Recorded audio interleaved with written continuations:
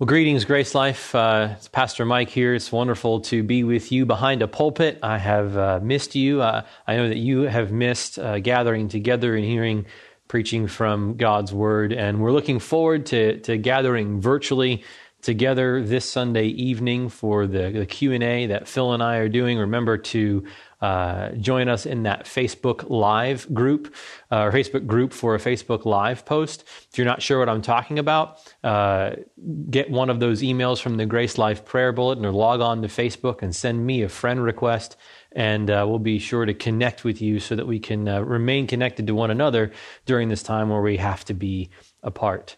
But joy for me to open the Word of God to you and want to pray for our time in the Scriptures. Father, we do thank you for these days, even though they are difficult and uncertain. We give you praise as the Lord of all things, who who has not been surprised by this, who indeed has ordained. You have ordained all these things from before the foundation of the world, and you promise that they are intentionally unto your own glory and our good. And we pray that you would comfort your people in the midst of these difficult and different circumstances. Help us to learn the lessons of sanctification that you intend to teach us. Help us to be a light to those who are yet in darkness, who might be considering these things, these spiritual things, matters of life and death more, given all that's going on. And above all, we pray that you would get what you are worthy of in your people, and even in our time together now. We ask in Jesus' name. Amen.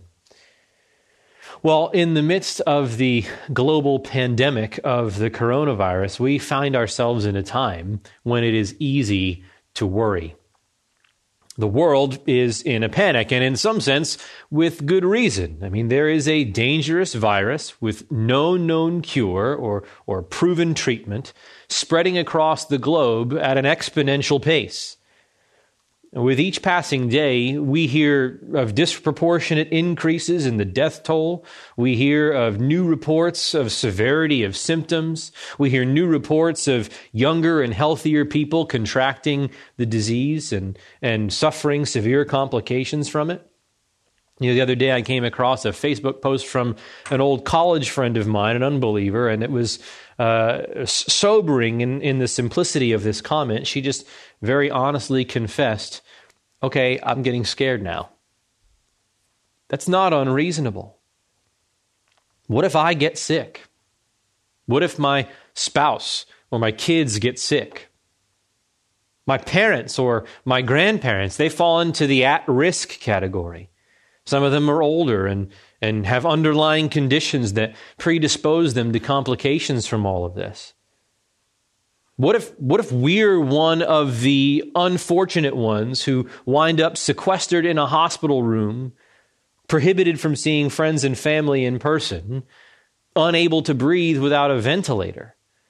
And what if that's the rest of my life? And it's not only the world that's in a panic. The church is also facing significant temptation to be anxious during this time.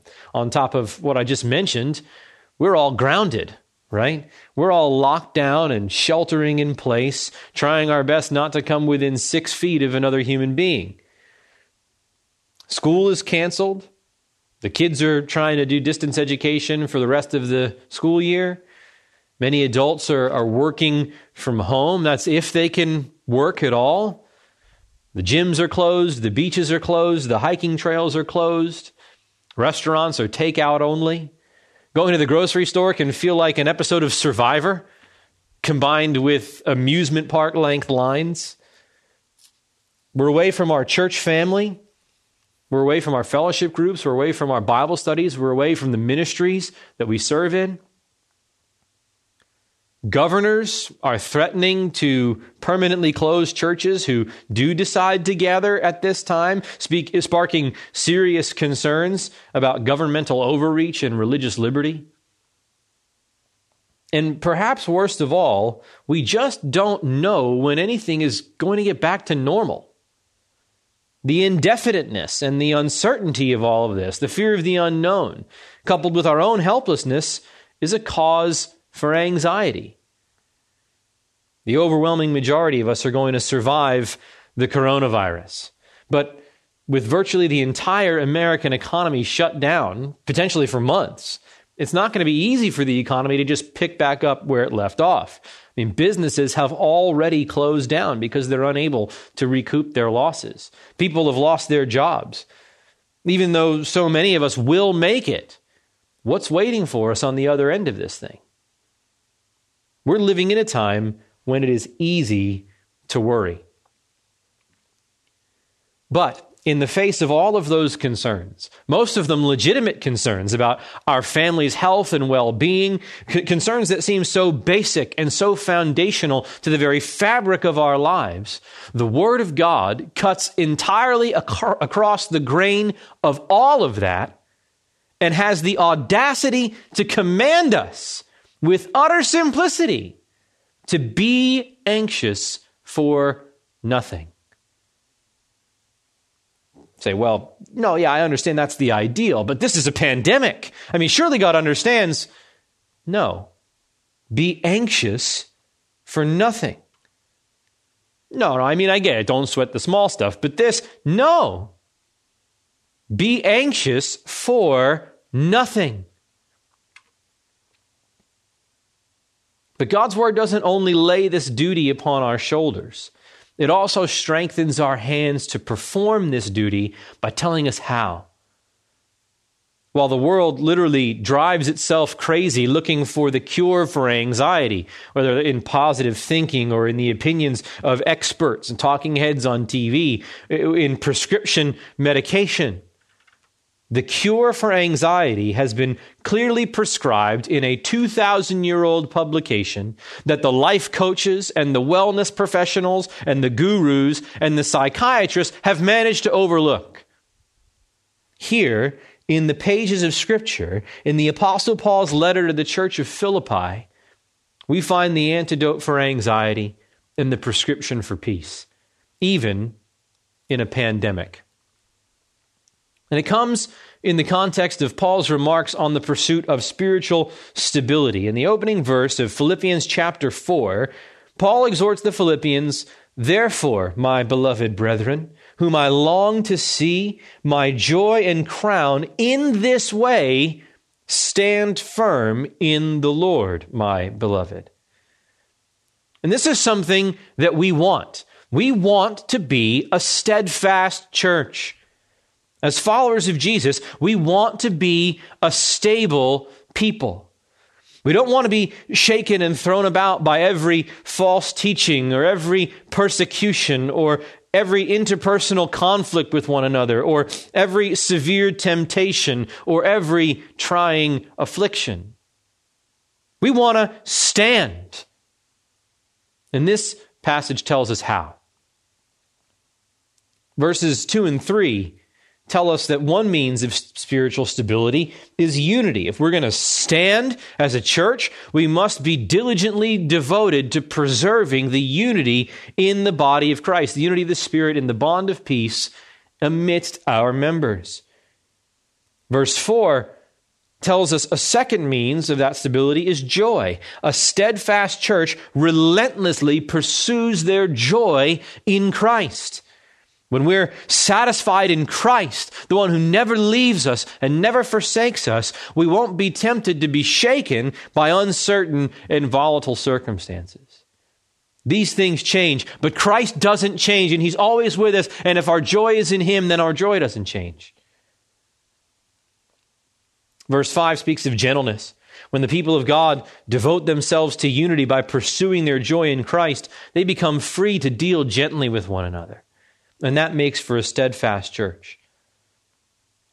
And then in verses 6 and 7, we find a fourth means of cultivating spiritual stability. If we're going to stand firm in the Lord, we must also battle all forms of anxiety by means of thankful prayer. We must battle all forms of anxiety by means of thankful prayer. Let's look at our text. Paul writes, "Be anxious for nothing, but in everything, by prayer and supplication, with thanksgiving, let your requests be made known to God. And the peace of God, which surpasses all comprehension, will guard your hearts and your minds in Christ Jesus. Now, it's difficult to overstate the importance of mortifying the sin of anxiety in the Christian life. And that's because anxiety is something of a gateway sin. Many other sins spring from anxiety. Anxiety about others' opinions of you can lead to lying to save face. Anxiety about finances leads to coveting and greed and stinginess and even theft. Anxiety about health can make you impatient and irritable and abrasive. If anxiety could be severed at its root, so many other sins would wither. So much is that the case that Martin Lloyd-Jones regards it as a test of the genuineness of our faith in Christ. He writes, "Perhaps nothing provides such a thorough test of our faith and of our whole Christian position as just this matter. It is one thing to say that you subscribe to the Christian faith. It's one thing, having read your Bible and abstracted its doctrine, to say, yes, I believe all that. It is the faith by which I live. It's another thing to live by it." He goes on, "It's a subtle and delicate test of our position because it's such an essentially practical test. It's far removed from the realm of mere theory. You are in the position," Lloyd-Jones says, "you are in the situation. These things are happening to you, and the question is, what is your faith worth at that point? Does it differentiate you from people who have no faith?" End quote. Grace Life, we want to be a people who answers yes to those questions. Surely, we want to be able to say, yes, my faith in Christ and my faith in His promises is a living and breathing reality that protects me from anxiety in the most trying of circumstances in a way that is manifestly different from those who have no faith. And so we must be equipped to engage in this battle against anxiety. We must be equipped to engage in this battle against the unbelief from which anxiety springs. And we'll look to this text of God's Word to equip us as we examine what Paul has to say about the antidote for anxiety and the prescription for peace. We'll outline our thoughts according to three components that make up this text. First, we have the prohibition against anxiety in the first part of verse 6. Second, we have the prescription for thankful prayer in the second half of verse 6. And then third, the promise of God's peace in verse 7. The prohibition, the prescription, and the promise. First, let's consider the prohibition. Verse 6 says plainly, "Be anxious for nothing." Be anxious for nothing.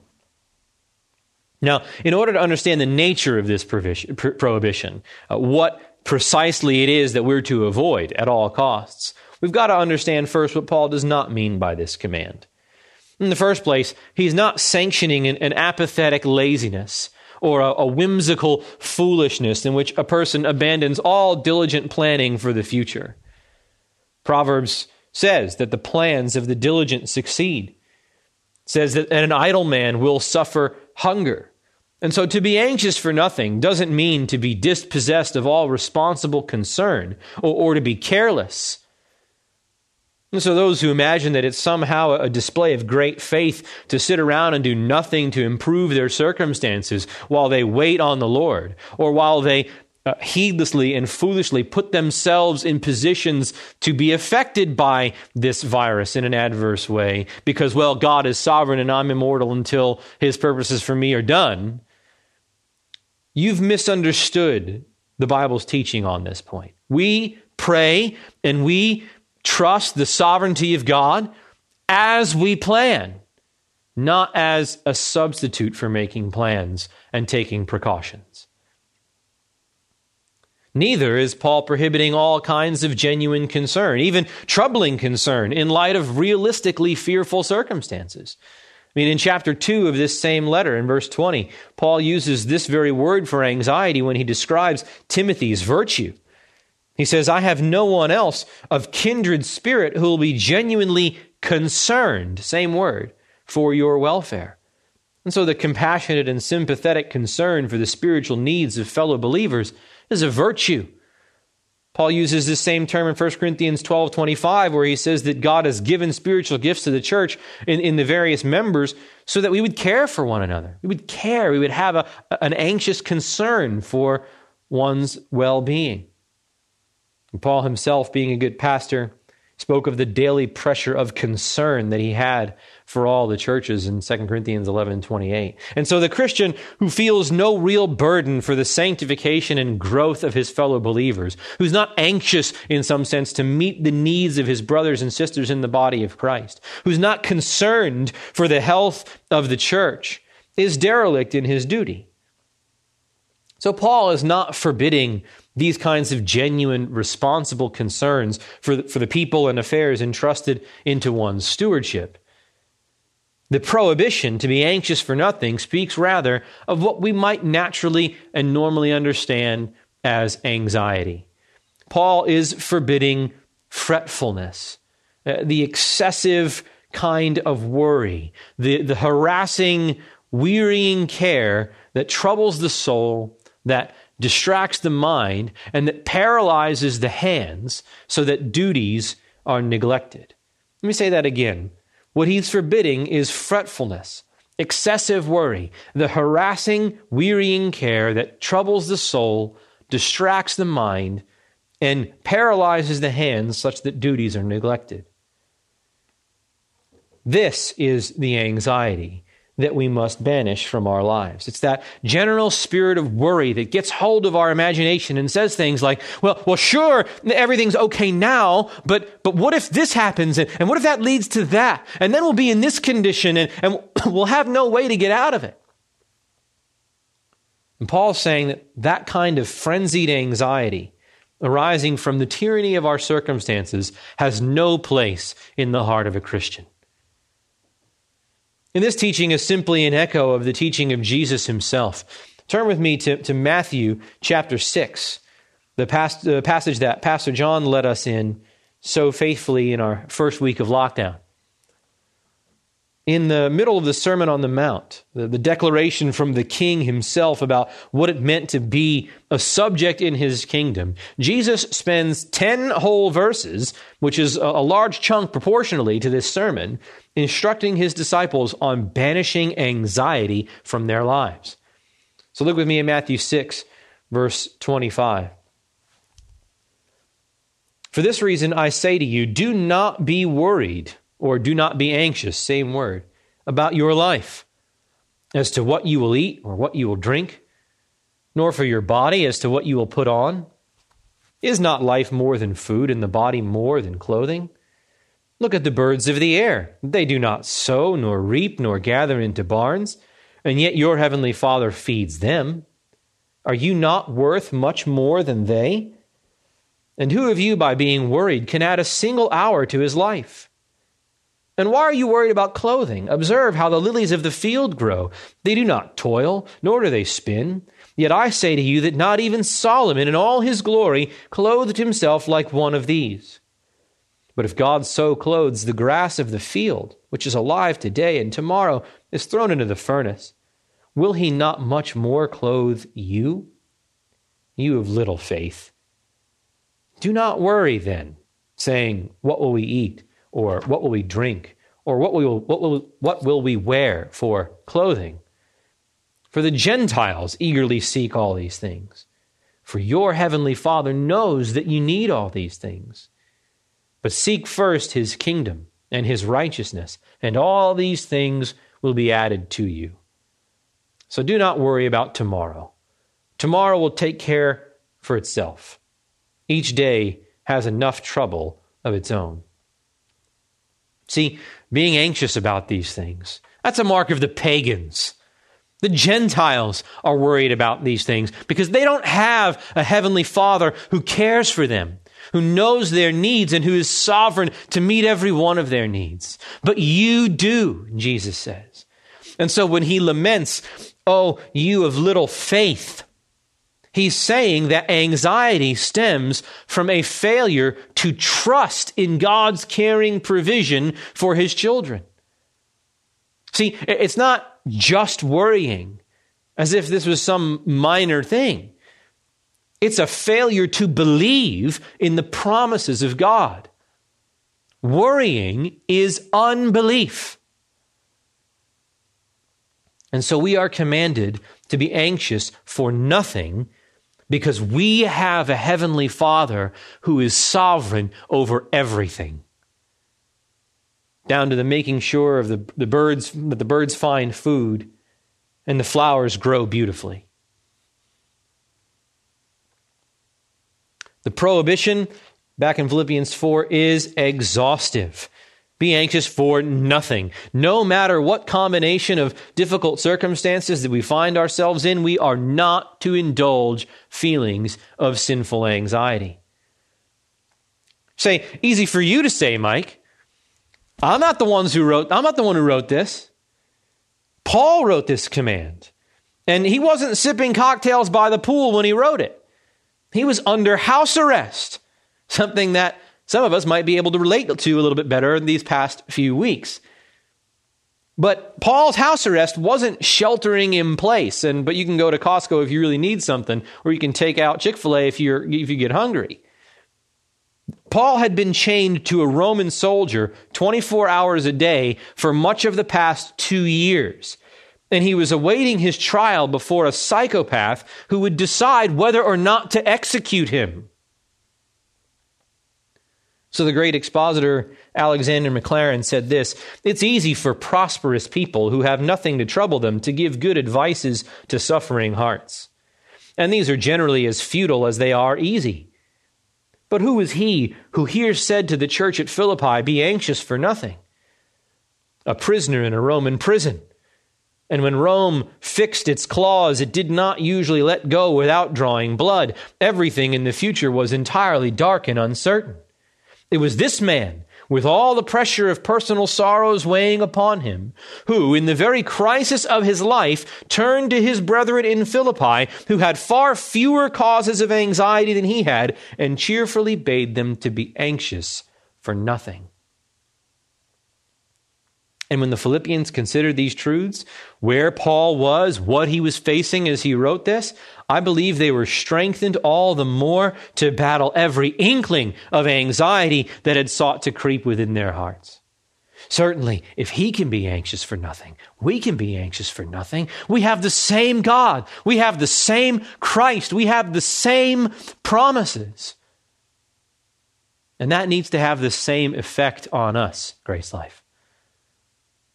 It's a command from the Word of God that is just as binding as "you shall not steal, you shall not commit adultery, you shall not murder." But you say, Mike, how can Paul say that? In this fallen world, in this world plagued with untreatable diseases and healthcare shortages and collapsing economies and job layoffs and increased cost of living and the necessity of providing for a family, what did Paul know about that? And here, friends, you need to recall the great doctrine of biblical inspiration. Yes, it was Paul who gave this command, but it wasn't only Paul who gave this command. Paul is the human author of the epistle to the Philippians, but the triune God himself is its divine author. And surely our God knows about these circumstances. Surely these concerns have not escaped the consideration of our perfectly wise, infinitely compassionate God. And in the face of all those very real concerns, in full consciousness of all the trials of life in a broken world, even the very trials that we are presently facing, our infinitely wise God has so superintended the pen of the Apostle Paul as to command us himself, be anxious for nothing. I'm going to get a drink of water.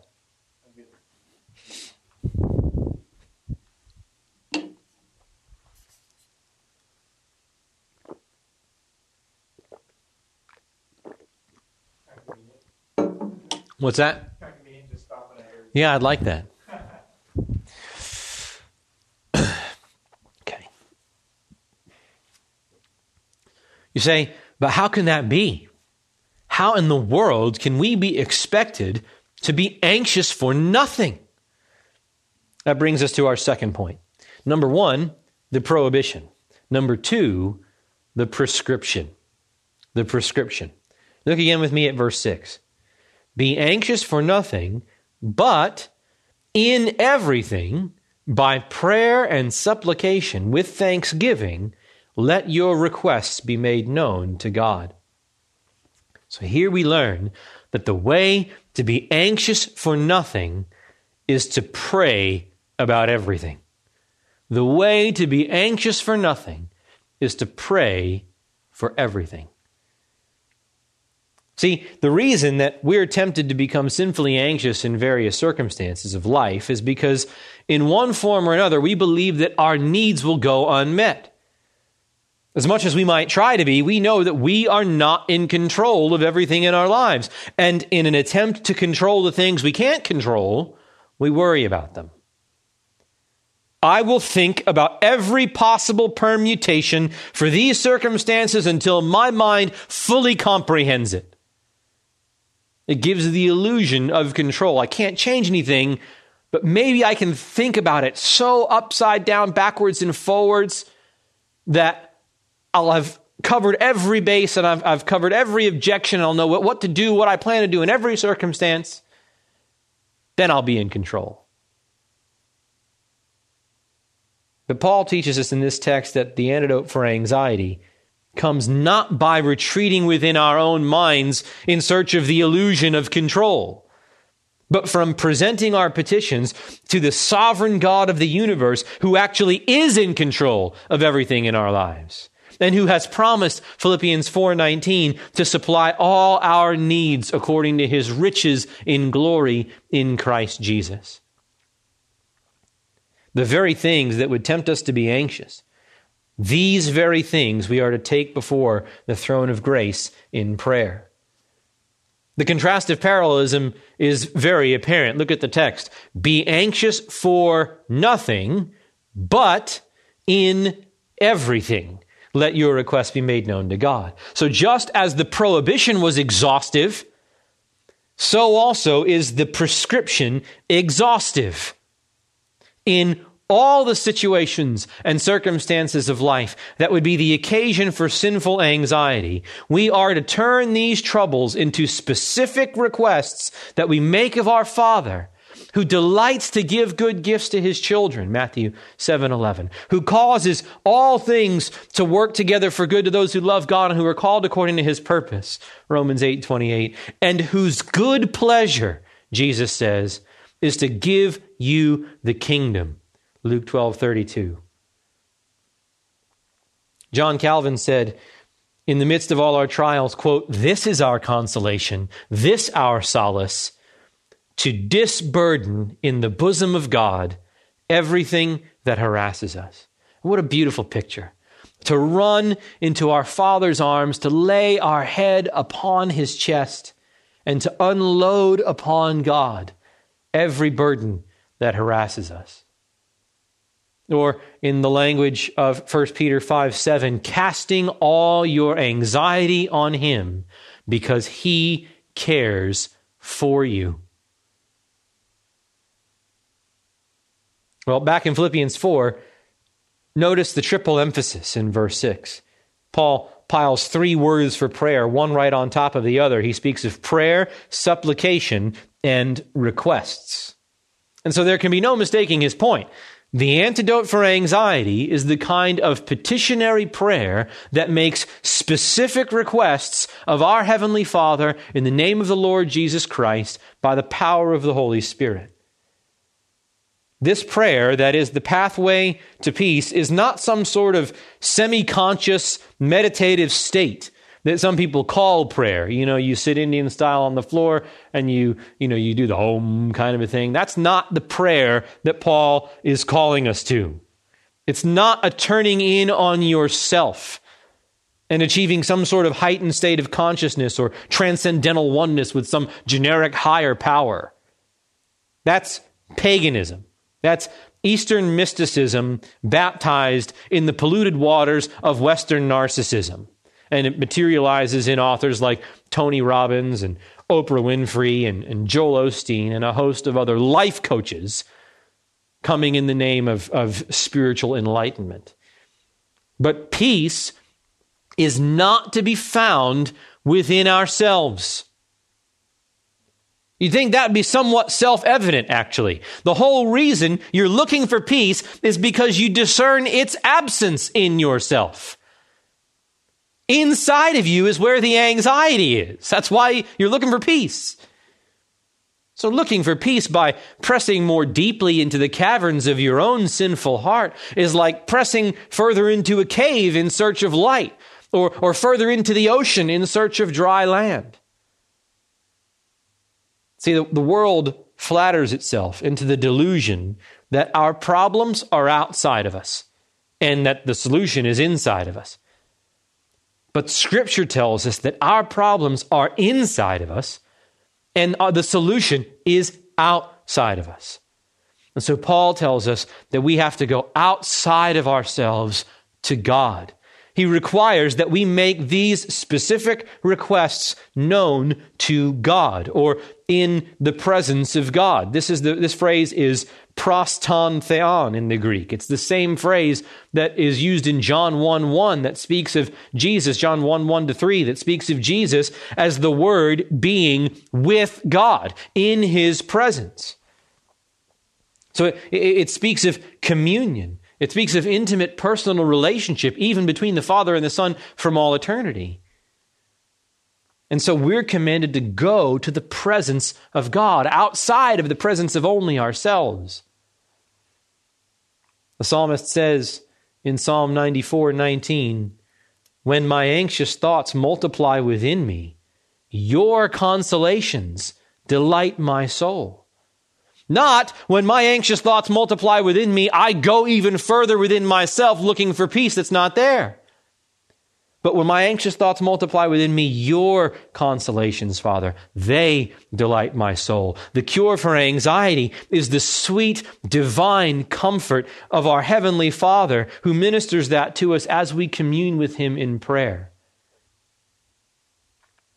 So the cure for anxiety will not be found within ourselves. Anxiety over the coronavirus will not be quelled by assuring one another that you got this. I see that all over the place. Think positive. You got this. The American spirit is going to defeat this. What a pitiful delusion.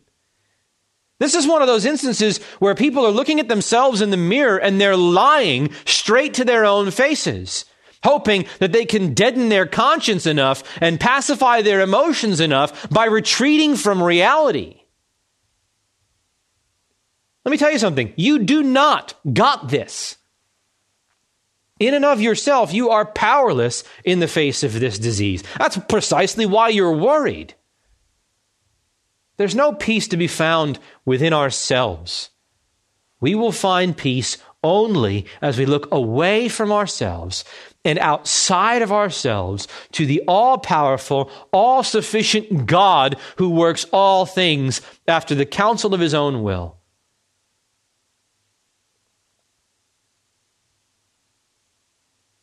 And this also implies, briefly, that we ought not to pray in vague generalities for God to relieve our anxieties. Sometimes we have the tendency to be vague in our prayers. We say things like, well, Lord, we pray for Mike. And then we just sort of stop right there and move on to the next thing. Well, what do you pray for Mike? I mean, ask for something specific. That's the kind of thing that Paul's getting at with these words for prayer in this text. Requests, prayer, supplication. These have the ideas of making specific requests. So mark it. The cure for anxiety is not in hurried, quick, microwave requests for a generic peace or calm.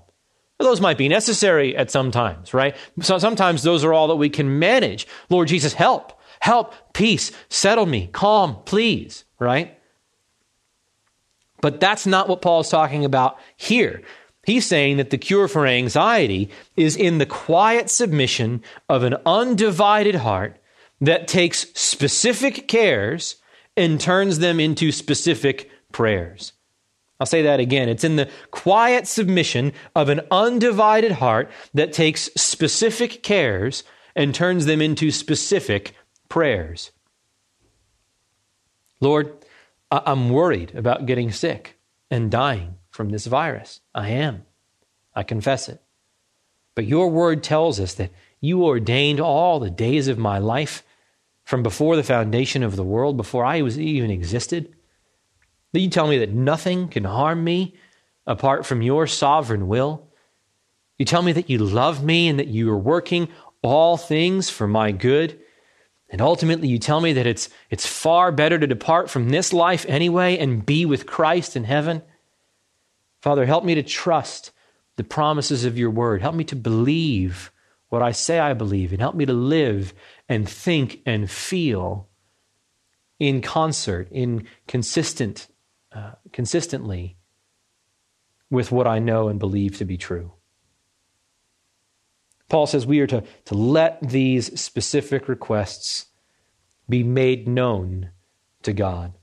That's actually a funny way to put it when you think about it, to make your requests known to God. I mean, Paul's point in saying that is obviously not to suggest that we need to inform God of something that he doesn't already know. We read the passage in Matthew 6:32 where Jesus says the very reason that we ought not to be anxious about our daily necessities is because, quote, your heavenly Father knows that you need all these things. A few verses earlier than that, in Matthew 6, verse 8, he taught his disciples not to pray with meaningless repetition precisely because your Father knows what you need before you ask him. So why does Paul speak this way in Philippians 4:6? Because when the people of God lay out all of our requests before him in prayer, we are casting all our anxieties, all our cares on him, as Peter says. It's in this full disclosure of our neediness and our helplessness that we express our complete and utter dependence upon him for our welfare. And at the same time as that we're expressing confident trust in him to provide for us, we're openly acknowledging, Lord, I find myself in a set of circumstances that I just cannot navigate on my own. I'm entirely insufficient within myself to do a thing about them. But in the depth of my need, I call out to you, who I know is you who are perfectly sufficient in precisely the ways that I'm insufficient. You who are perfectly strong when I am weak. When I am helpless, where I am helpless, you are powerful. And because you are the only one sufficient to supply my need, I come to you and ask for your grace and for your peace. See how that glorifies God? When we call upon him in the day of trouble, looking to him as our all-powerful deliverer and provider, our need magnifies his sufficiency to meet that need. And so, because he delights to display his glory as deliverer, he delights to deliver us. We magnify his provision simply by being needy and calling out to him when we discover that need. How glorious is that? How kind of God, how compassionate of God to set things up that way that we can do our duty of glorifying him simply by being needy and banking on his provision and power. And one final thought as we consider this prescription for peace, this prayer and supplication in which we're to make our requests known to God is to be characterized in its entirety by thanksgiving. In everything, by prayer and supplication with thanksgiving, let your requests be made known to God. So thanksgiving is absolutely essential to the kind of prayer that cures anxiety. In fact, it's so essential that one commentator said prayer without thanksgiving is like a bird without wings. Such a prayer cannot rise to heaven and can find no acceptance with God. Now, why is that so? Well, first of all, bathing your prayers for peace in thanksgiving ensures that you're not doubting or questioning or blaming God in your prayers. I mean, in the midst of trying and difficult circumstances, we can be tempted to complain to God about our circumstances and rebelliously demand Him to change them. You know, God, what are you doing? Come on. It's been weeks. I've got to get back to work. I need to pay my bills. I'm praying to you like you command me to pray. What are you waiting for? Well, that's not the kind of prayer that avails with God for peace. As we come to Him in humility, casting ourselves in utter dependence on Him, making our requests with thanksgiving requires that we have subjected our desires to His perfect will. This thanksgiving is not merely an advance thank you for His eventually answering your requests, like, God, please take care of my finances and thank you in advance. No, not at all. This thanksgiving is actually acknowledging the absolute sovereignty of God, that even in the difficult circumstances that you face here in life, they are gifts. It's acknowledging that they are gifts of God's good providence. Circumstances in which over which He is in complete control. Follow me here. If you're thanking God for everything, like it says in this text, especially for the circumstances that tempt you to be anxious, it means that you're already calling to your own mind the reality that God is the providential Lord of your circumstances, the one who ordains whatsoever comes to pass. Right? I mean, you don't thank somebody for something who had no part in bringing it about. Say so-and-so, hey, thanks for that gift. Well, I didn't get you anything. Why are you thanking me? Right? You thank somebody because they had something to do with bringing it about. You see, there is a rock-solid, robust theology of the sovereignty of God in that little phrase, with thanksgiving. See, God is not just out there somewhere, kind of in control of everything. He's keeping His eye on certain things, but not everything is going the way that He would like it to go. He's going to make sure it doesn't get too out of hand. No. This is not, God's sovereignty is not a mere passive allowance of bad things into your life. This is the God who ordains by the most wise and holy counsel of His will whatsoever comes to pass.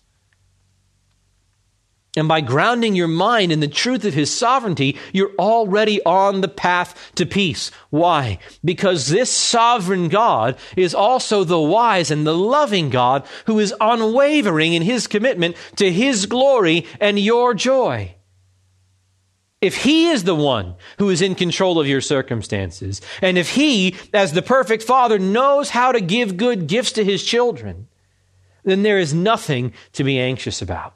If He is the one without whom the coronavirus could not survive, that unless He was giving the word, these molecules and atoms would dissolve immediately. If He was not sovereign over the beating of your, He is the one who is sovereign over the beating of your heart and the breathing of your lungs. He's the one sovereign and in control over the availability of hospital space and ventilators and personnel and cures and antibiotics and medications. If He's the one who's sovereign over all those things, then there's nothing to be anxious about.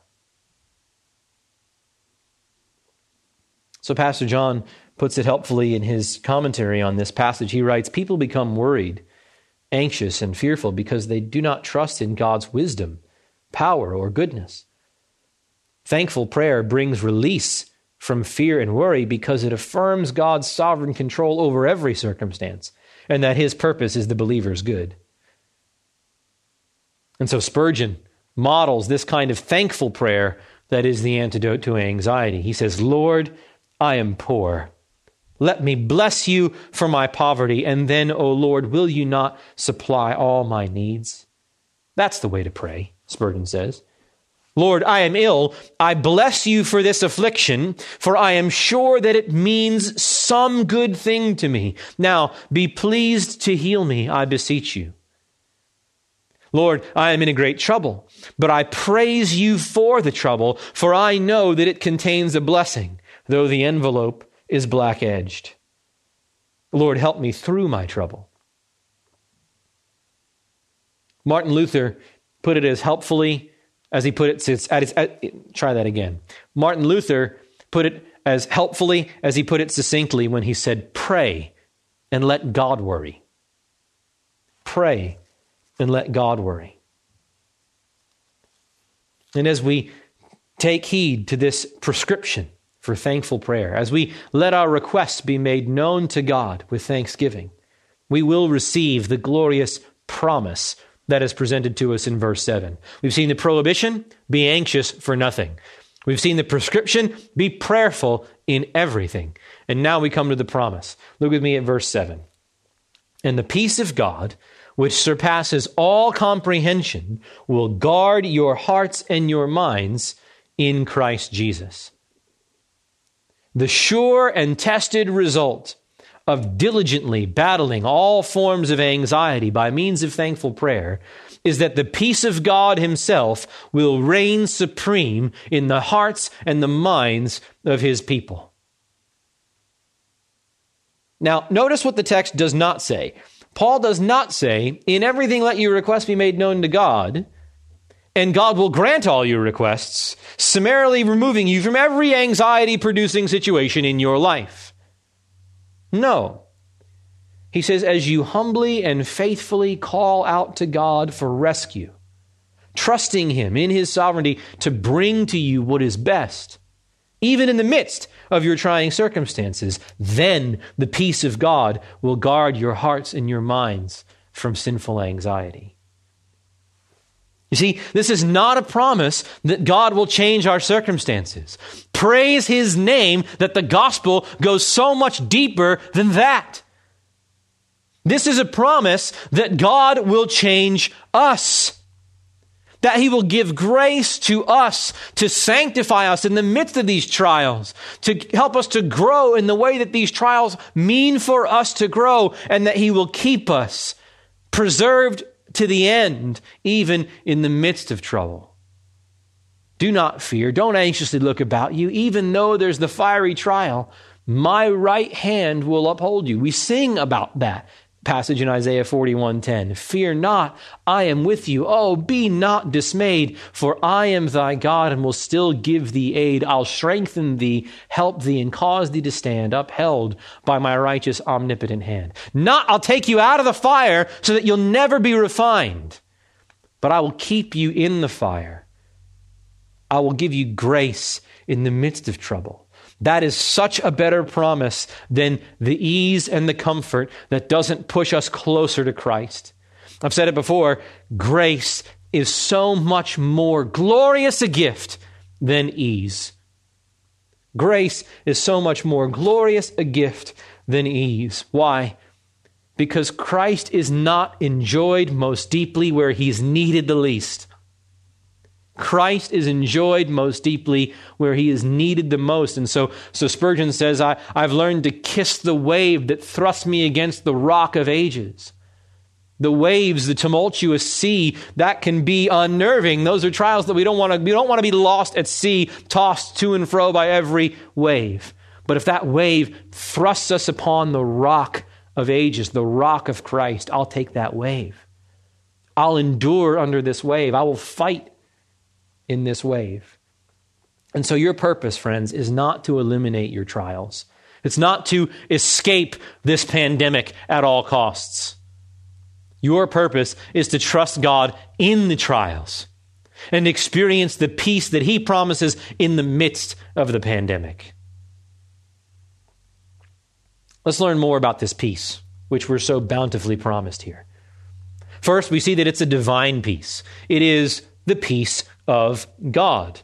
This peace of God has its origin in the God of peace, which is the name that Paul ascribes to God in verse 9 of Philippians chapter 4, the God of peace. This is the peace that characterizes God himself. This is the peace that God himself possesses. God has no anxieties. God has no worries. He is infinitely happy. He is infinitely joyful. He is infinitely peaceful. Spurgeon calls this peace of God the unruffled serenity of the infinitely happy God, the eternal composure of the absolutely well-contented God. This, says Paul, shall possess your heart and your mind. But it's not only the peace that characterizes God, it's the peace that God gives. It's the peace that comes from God. It is that inward tranquility of the soul that is grounded in the presence and in the promises of God. One commentator said, peace is the smile of God reflected on the soul of the believer. It's the heart's calm after Calvary's storm. This is the peace that God gives. Lord Jesus told the disciples in John 14:27, peace I leave with you. My peace I give to you. Not as the world gives do I give to you. I don't give and take it away. I don't give without sufficient ground. Do not let your heart be troubled, nor let it be fearful. I have given you my peace. The prophet prays in Isaiah 26:3, the steadfast of mind you will keep in perfect peace because he trusts in you. So this is a divine peace. It is characterized by God, and it is a gift from God to us as well. Secondly, it is a supra-rational peace. Not an irrational peace, but a supra-rational peace. It doesn't violate reason, but it surely transcends reason. Look again at verse 7. And the peace of God, which surpasses all comprehension. Surpasses all comprehension. This peace transcends all human intellectual powers and capabilities of understanding. And this means more than just that this peace is so wonderful that you can't even fathom it. I mean, it means that, but it's so much more than that. This supra-rational character of the peace of God is referring to the fact that this world has absolutely no natural explanation for it. Here you are, a blood-bought disciple of and follower of Christ, living in the same fallen world, with the same disappointments, with the same broken relationships, and the same virus permeating the globe that all the unbelievers you come into contact live in. That's the same world. And in the midst of the deadlines and the kids and the bills and the economy and the political unrest, in the midst of all the storms of this life, here you are, calm, peaceful, even joyful. And the world looks at you and it scratches its head and asks with amazement, I mean, how can you be so calm with everything that you've got going on? I don't understand it. And it's then that you shine the light of the gospel and say what you're seeing is the peace of God which surpasses all comprehension, guarding my heart and my mind in Christ Jesus. Let me tell you more about that. Well, let me tell you more about it. This peace is a divine peace, number one. It is a supra-rational peace, number two. And thirdly, it is a guarding peace. A guarding peace. This peace of God, which surpasses all comprehension, will guard your hearts and minds in Christ Jesus. And this word guard is a vivid military term that referred to a garrison, to a detachment of soldiers who would stand guard over a city and protect it from attack. This would have been a familiar figure for the Philippians who were living in a Roman colony. Right? All throughout the Roman Empire, there were garrisons stationed, precisely in order to protect the Pax Romana, the peace of Rome. And so Paul says, just as the Roman soldiers stand together to form a garrison of protection around the walls of this city in order to keep the peace, so will the God of peace give you the peace of God that forms a garrison around your hearts and your minds that will protect you from the pressures and the anxieties that would press upon you. Say, why your hearts and minds? This is a way of referring to the whole inner person, both the thoughts of the mind and the affections and dispositions of the heart. Now, I find this comment to be extremely valuable insight into God's own view of the psychology of anxiety. Why would Paul say the peace of God will guard our hearts and minds? Why wouldn't he say that it would guard our neurons and amygdalas? Why wouldn't he say that it would guard our hormones and neurotransmitters? I'm being a tad facetious, but the truth is the same. Paul identifies anxiety here as an issue fundamentally of the heart and mind. At its root, anxiety is a spiritual problem. Now, there might be physical factors that accompany it, and especially physical factors that result from it, as research would indicate. But modern psychiatry's attempt to classify anxiety as a disease is starkly at odds with the implications of this verse. The cure for anxiety is not merely balanced brain chemistry. We need a garrison over our hearts and our minds precisely because anxiety is a spiritual issue at its root. Whatever has your heart has you. Is that fair to say?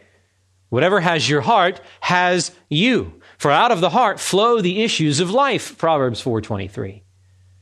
And whatever has your mind has you. As a man thinketh in his heart, so is he. Proverbs 23:7. Romans 8, the mind set on the flesh is death, but the mind set on the spirit is life and what? Peace. And so if the heart and mind are precisely where anxiety attacks, then we need a fortified garrison around both so that we might be kept from sin, whether in thought or in desire. And that is precisely what we're promised in this verse. But we can't forget, we must not forget the final phrase of this verse, because this makes all the difference. We know where this peace comes from. It's from God. We know what we're going to do to get it. I'll try that again. I'll try the whole conclusion again. So that's precisely what we're promised in this verse. But we mustn't forget that final phrase, because this makes all the difference. We know where this peace comes from. It's from God. And we know what we're to do to get it. We're to pray with thanksgiving. But where is this peace found? Look at the final 3 words of our passage. The peace of God that surpasses all comprehension will guard your hearts and minds in Christ Jesus. And this makes all the difference in the world. People search for peace in the attainment of sinful pleasures. If I had enough of my pet sin, if I could glut the appetites of my soul on everything that I take pleasure in, then I'll find peace. I search for peace in between the pages of a self-help book, if I could just understand how to talk myself into it. They search for peace in the bottom of a bottle of pills or in the bottom of a bottle of alcohol. Well, I'm not going to find it, so I'm just going to deaden my pain, and hopefully there'll be peace for me there. They search for peace within the dark, cavernous recesses of their own corrupt hearts. Some even search for peace in their own good works, laboring for the good of others, thinking that that will bring them rest for their conscience. They know God's standard of perfect righteousness is something they could never attain, that gnaws and eats at their conscience and says, I'm not good enough. But what I'm going to do is I'm going to try to be. I'm going to keep at it. I'm going to help as many old ladies across the street. I'm going to feed as many hungry. I'm going to hold as many doors. I'm going to do as many works of service that I can do. I'm going to try to be a good person so that maybe my good will outweigh my bad. But peace is found in none of those places. None of them. True peace, the peace of God, the peace which surpasses all comprehension, the peace that can truly and effectively guard our hearts and minds from anxiety is in Christ Jesus and in Christ Jesus alone. Some of you, as you listen to God's word preached, some of you begin to despair. If that's the standard, say to yourselves, if only that were possible for me. If only I could lay hold of a life of peace, free from anxiety. But it can't be. I've tried. I've tried for years. But it's impossible, at least for me. I tell you, yes, it is impossible outside of Christ. Apart from a vital union with the Lord Jesus Christ entered into by grace through faith alone, none of this is possible. Jesus himself said, apart from me, you can do nothing. But in Christ, friend, it is possible. In union with Christ, this peace is attainable. And as you search your heart, as you hear the word of God preached, if you find yourself destitute of this peace, friend, it may be because you are destitute of this Christ. You don't get one without the other. There's no peace without Jesus and no Jesus without peace. There is no such thing as peace outside of Jesus Christ. And so as you hear God's word, you find stirring within you a sort of holy attraction to this life of peace. If you find yourself saying, oh, I want that so badly, do I want that peace? And I bid you to come to Christ, in whom all peace is found. The Bible calls him the Lord of peace, 2 Thessalonians 3:16. Elsewhere it says, he himself is our peace, Ephesians 2:14. And then in another place we're told that it is the peace of Christ that is to rule within our hearts, Colossians 3:15. And Jesus himself said, we read it before, these things I have spoken to you, so that in me you may have peace. In me. Friend, do not make the mistake of thinking that you can have the peace of God before you have had peace with God through repentance from sin and faith in the Lord Jesus Christ.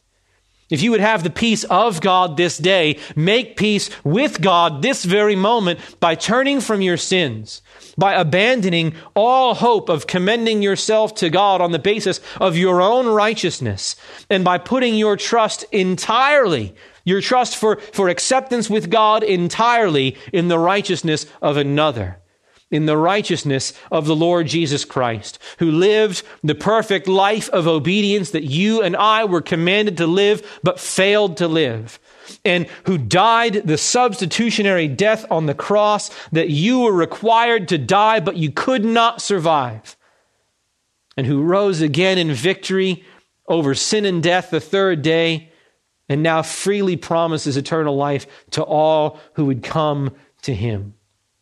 What could be stopping you from laying hold of such a glorious, lovely, compassionate Savior? What could hold you back from taking hold of so great and so free a salvation? What sinful pleasures are worth forfeiting eternal life and peace for? What doubts are worth treasuring when the one fairer than the fairest of 10,000 smiles with outstretched arms and says, come to me, all you who are weary and heavy laden, and I will give you rest. Sinner, lay them down.